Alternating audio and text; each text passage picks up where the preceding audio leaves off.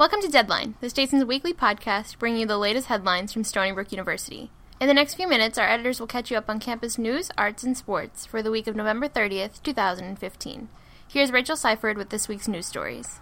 Once awarded Best Craft Beer Brewery in New York State by Tap New York, John Harvard's Brewery and Ale House is now closing its doors in Long Island.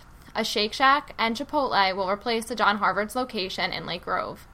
USG President Cole Lee spoke to the Statesman about plans to implement 24-hour operation of the Melville Library. Students will have access to the Central Reading Room along with the TLT Sync site 24 hours a day, fulfilling Lee's election campaign promise. Lee said the initiative will be limited to the Central Reading Room at first due to a $3 million renovation to the North Reading Room that will start during the winter break. That's it for news. Here's Rena Thomas with Arts and Entertainment. Asian Pride was celebrated on campus last week with a BuzzFeed-themed Asian night. The Asian American Pacific Islander community entertained guests with solo dance performances, ballroom dancers, and BuzzFeed-inspired skits. A lecture from the Race Matters series was hosted by the Stony Brook Humanities Institute and followed the stories of 3 mixed black settlers and Native American communities in present-day Oklahoma.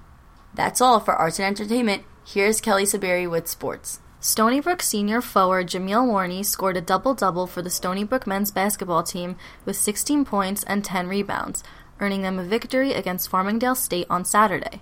The final score for the day was 91-42. The women's basketball team overcame Columbia on Monday, earning a 91-79 victory at Columbia University. On Friday afternoon, however, the Seawolves lost to Ole Miss, who defeated Stony Brook 72-57 at the Island Federal Credit Union Arena.